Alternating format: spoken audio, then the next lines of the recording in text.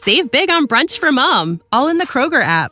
Get half gallons of delicious Kroger milk for $1.29 each. Then get flavorful Tyson natural boneless chicken breasts for $2.49 a pound, all with your card and a digital coupon.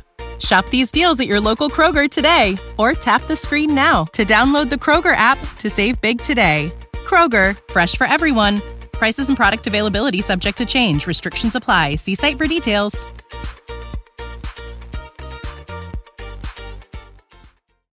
Say goodbye to the food police and hello to peace. Welcome to the Love Food Podcast, hosted by dietitian and food behavior expert Julie Duffy Dillon. This authentically engineered series is in the form of a love letter welcoming you to reconnect with food. Now pour a cup of coffee or a margarita and let's begin.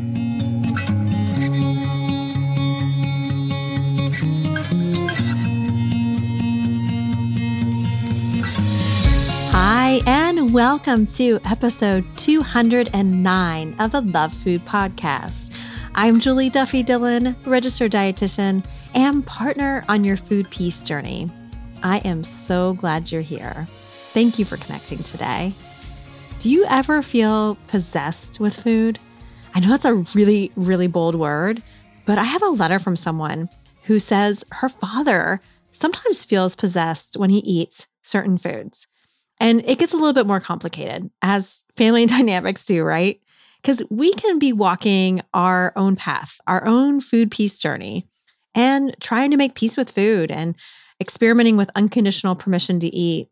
Yet it can feel so much more strenuous, strained, and difficult watching someone else in our life that we really, really love eat in a certain way or behave in a certain way around food and movement. It may be harder to take a step back and see the big picture. It may be easier for us to do that for like friends or people we're not that close to, but there's something about family members, maybe parents, siblings, partners, it's harder to do that.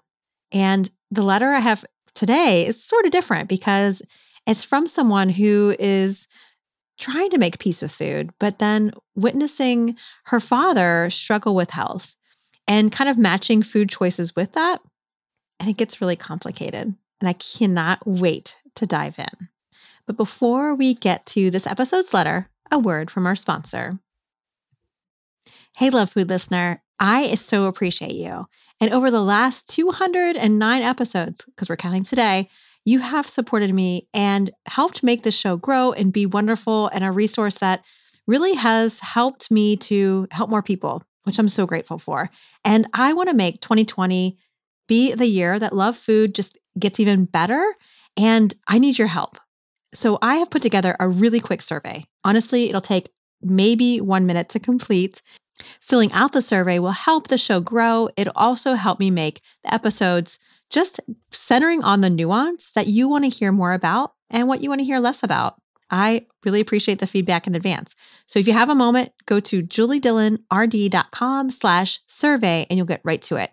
You can also reach it in the hyperlink in the show notes, or again, just go to juliedillonrd.com/survey. I'm going to have it up through the month of March and then I'll close it down. So if you're listening to it in March 2020, you still have time. So I appreciate it. Again, juliedillonrd.com/survey. I have a new podcast suggestion for you. If you experience a sleep disorder, which I know many of you do, I have a podcast that may help you with that struggle to fall asleep at night. The podcast is called Sleep Whispers, and it's 100% gentle whispering. So if you like that ASRM, I can never say that, those initials. If you like ASRM, you will love this podcast.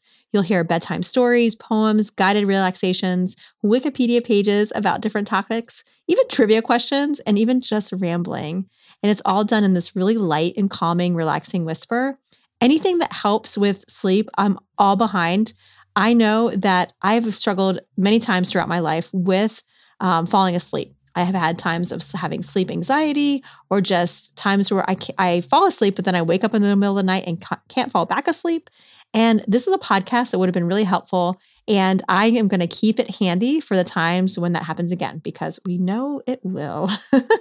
Anyway, if you want to check it out, it is called Sleep Whispers, and just give it a try and let me know what you think. If it is helpful to you, please let me know. All right, enough of all of that. Let's get to this episode's letter.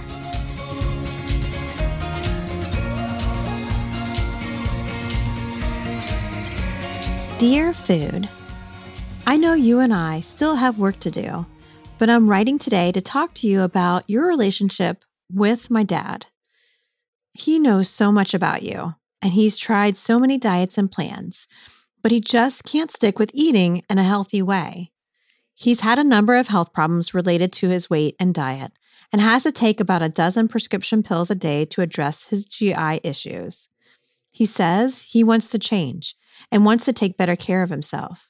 But for years now, he and our family have watched helplessly as the motivation wanes after a week or two, disappears for months, and then shows back up full force. It's been exhausting for everyone to see this cycle over and over again. He even has the self-awareness to see what works for him, what doesn't, why he might be giving up, what psycho-emotional factors are at play. But all that self-reflection doesn't turn into action. And he knows that too. He even joked that he feels, quote, possessed when he binges on sugar and snacks, or that his brain and his tongue aren't communicating, and that, quote, it's time to go back on that plan again, end quote. He and the rest of us thought that after he had to be hospitalized for the GI issue, it would be enough motivation. Save big on brunch for mom, all in the Kroger app. Get half gallons of delicious Kroger milk for $1.29 each. Then get flavorful Tyson natural boneless chicken breasts for $2.49 a pound, all with your card and a digital coupon. Shop these deals at your local Kroger today, or tap the screen now to download the Kroger app to save big today. Kroger, fresh for everyone. Prices and product availability subject to change. Restrictions apply. See site for details. But he went back to old habits quickly.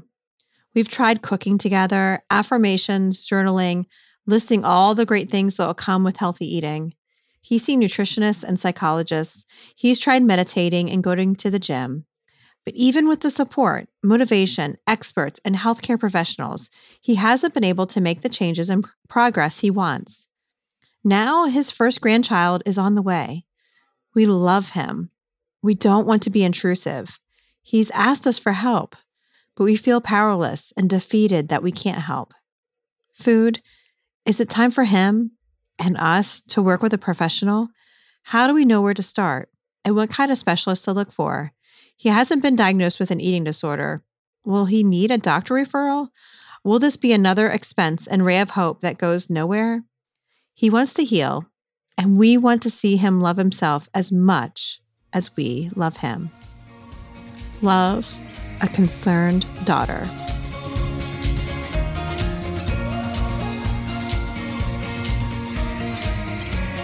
Hey there, letter writer. Thank you so much for your note.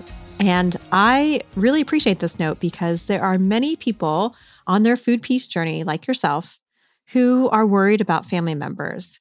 And something that I know to be true is people who we may not be that close to in our life, it may be kind of easy to appreciate how the food peace journey is not linear, and there needs to be lots of compassion and patience. But when it's our partners or someone really close to us, like a parent, it's harder to really sift through all the nuance, and it can seem more concrete in black and white. And I wonder if that's what's happening for you, letter writer.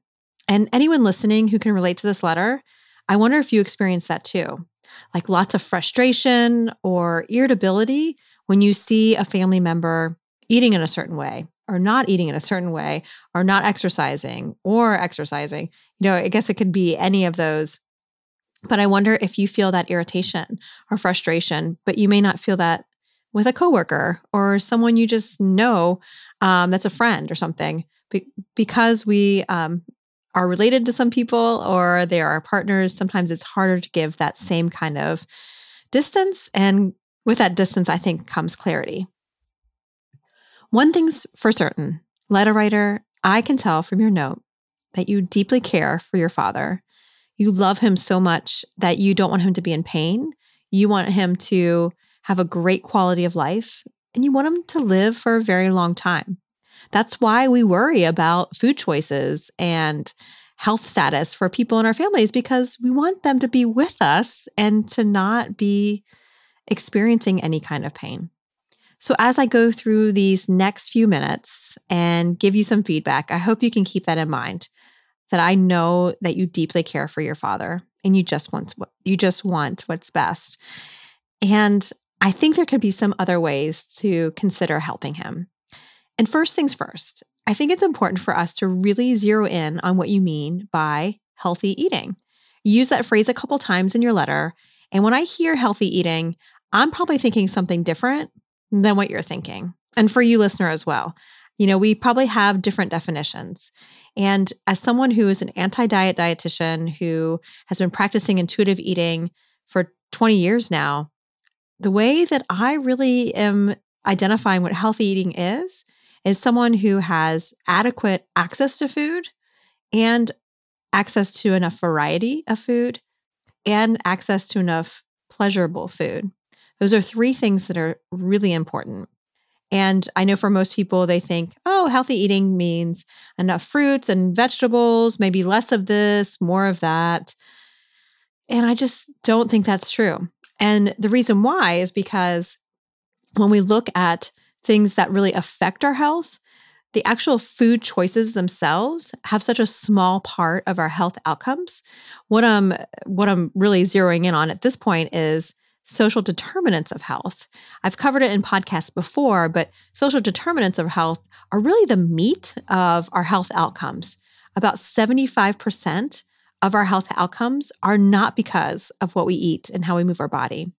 It's genetics, and it's also how much power we have in the world. It may mean how much money we have, what kind of job we have, if we live in a body that is marginalized or oppressed, if we are living in a stressful place. Maybe we live in a stressful part of the world, a not safe part of the world. Those are all things that are going to make or break our health so much more than how many fruits and vegetables we're eating every day.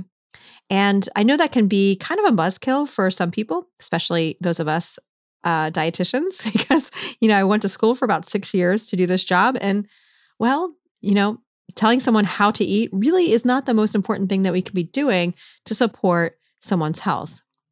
And really, when I talk about increasing access to food, when I think about healthy eating, I think about your father, letter writer, because I can't really appreciate if he has enough access to food because of financial means.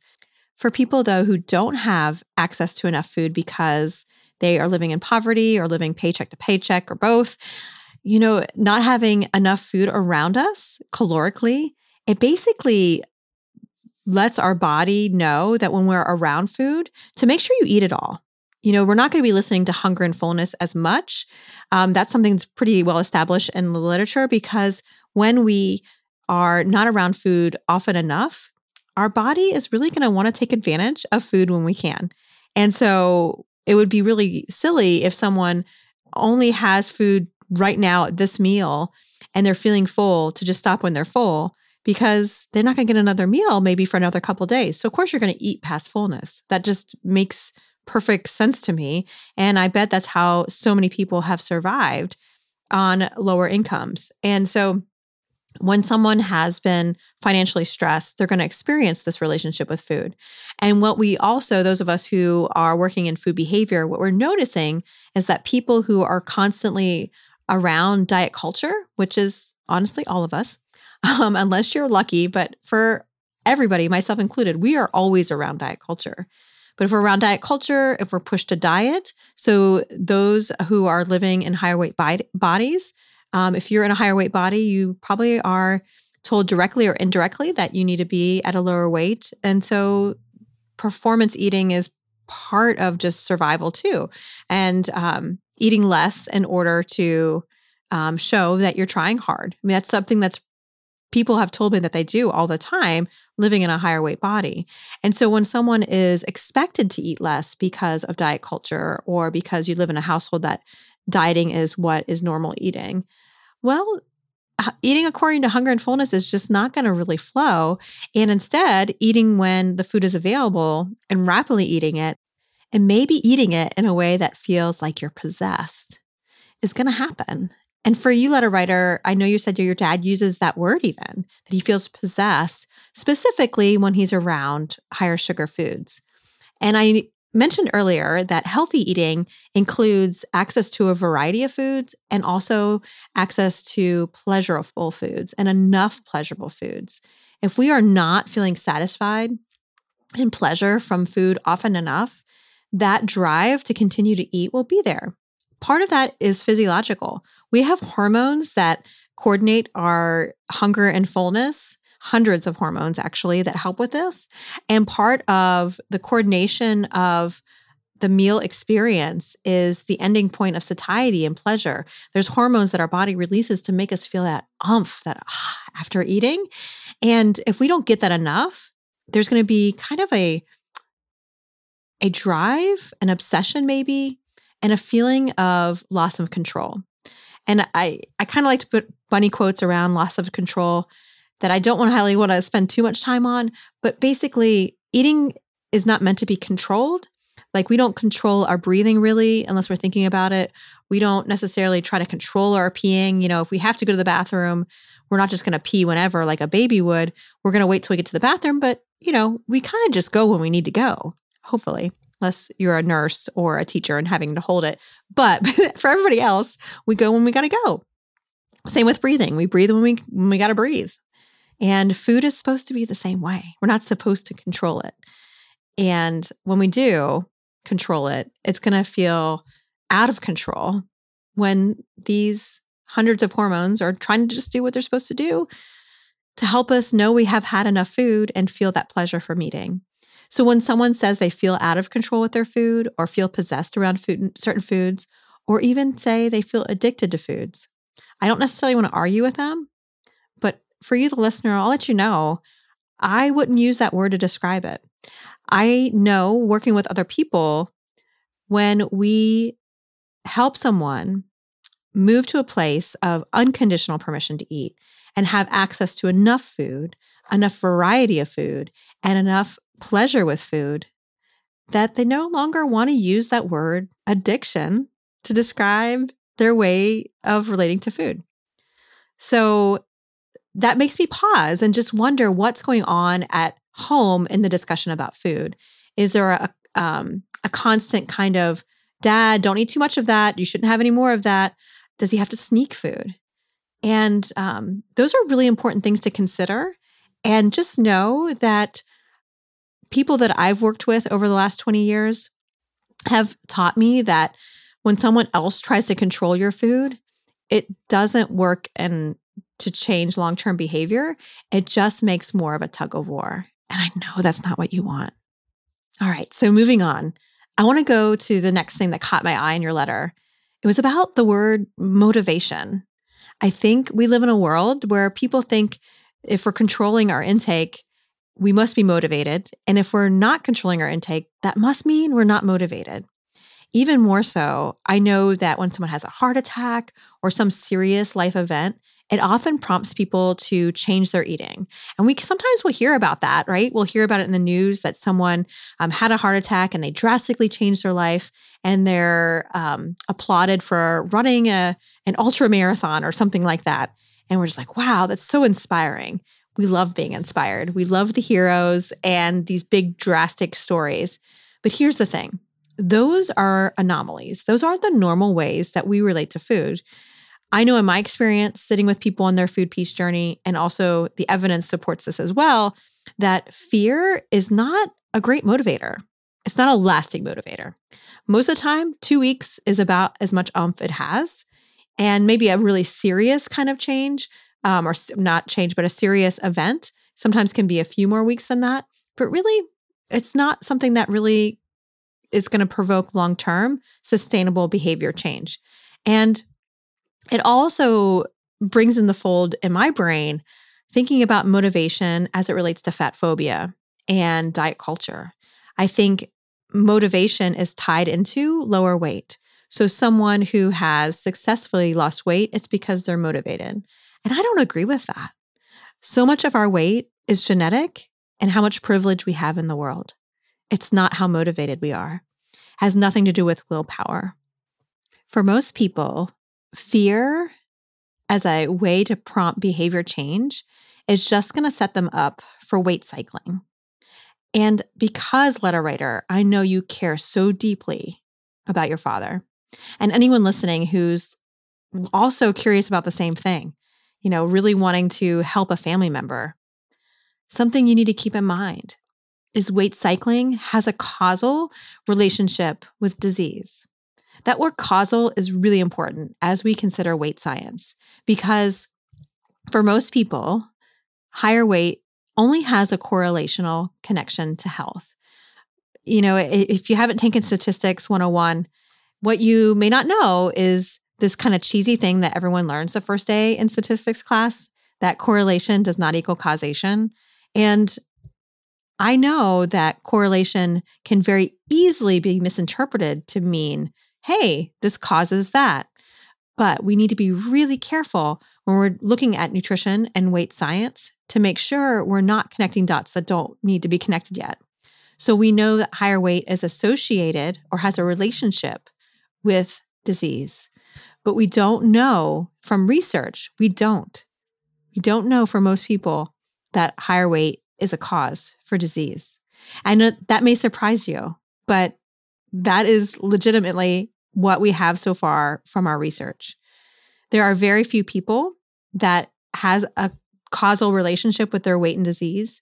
If you consider a bell curve, the people at the furthest standard deviations on either side of that bell curve are the only ones that have a connection with weight and disease in a causal manner. So people at very, very high weights and very, very low weights are the only ones. And people at very high weights, we still don't have a diet that works long-term to prevent further harm.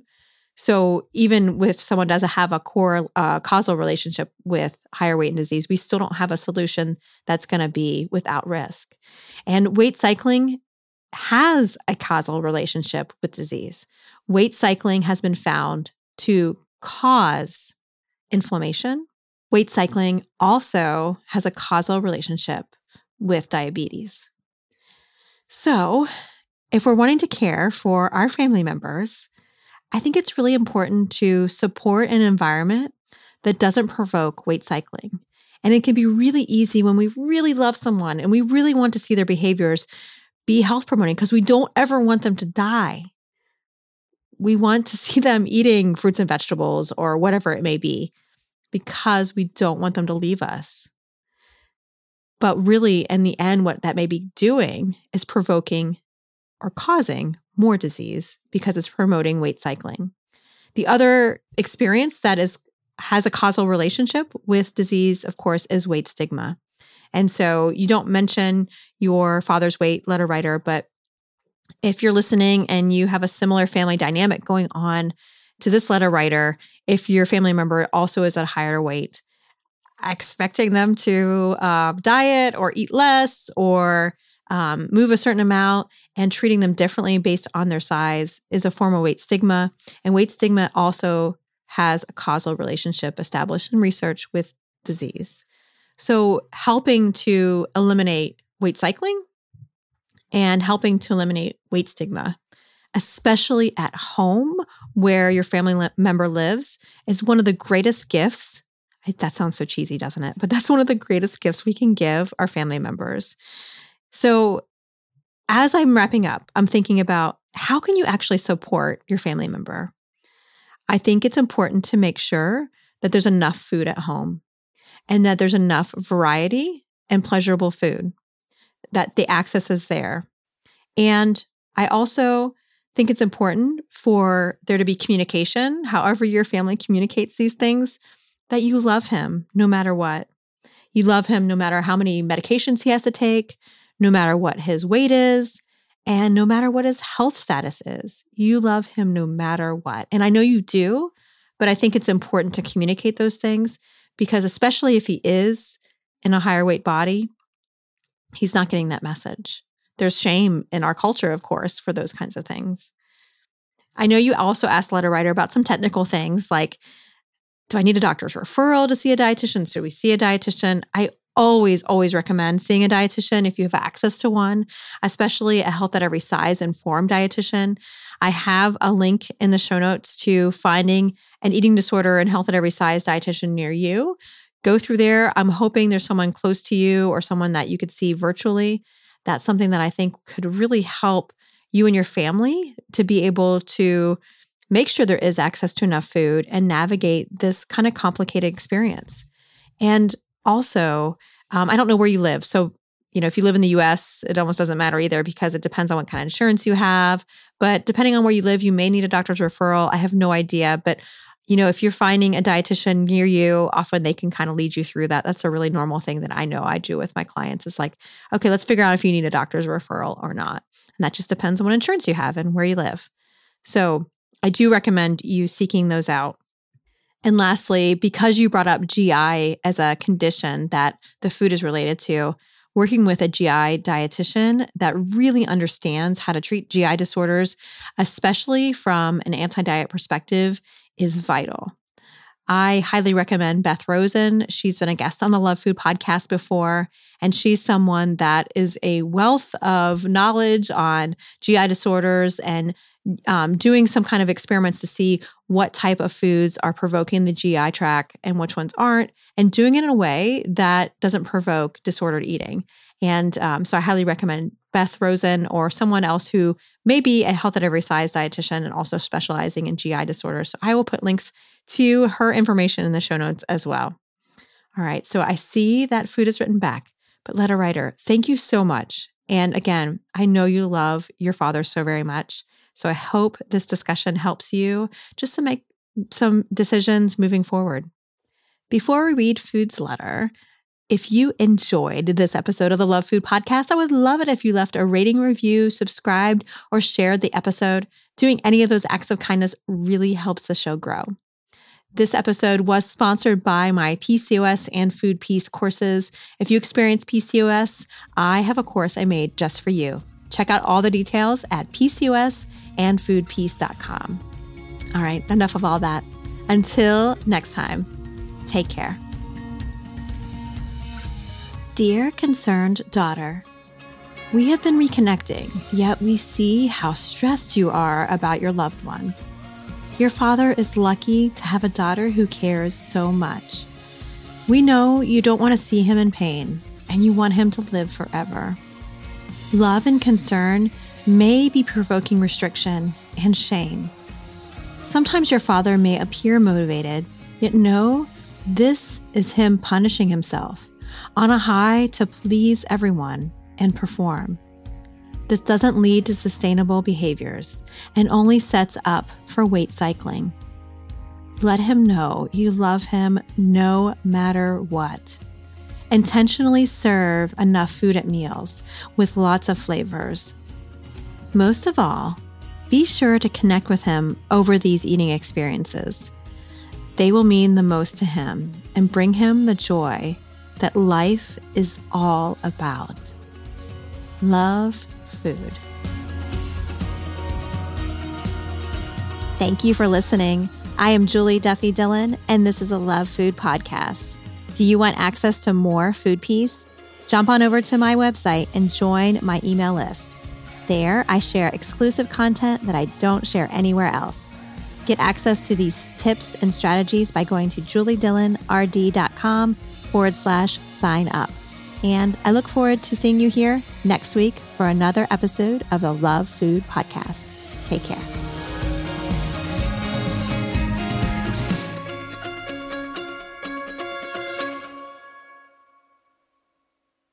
Save big on brunch for mom, all in the Kroger app. Get half gallons of delicious Kroger milk for $1.29 each. Then get flavorful Tyson natural boneless chicken breasts for $2.49 a pound, all with your card and a digital coupon. Shop these deals at your local Kroger today, or tap the screen now to download the Kroger app to save big today. Kroger, fresh for everyone. Prices and product availability subject to change. Restrictions apply. See site for details.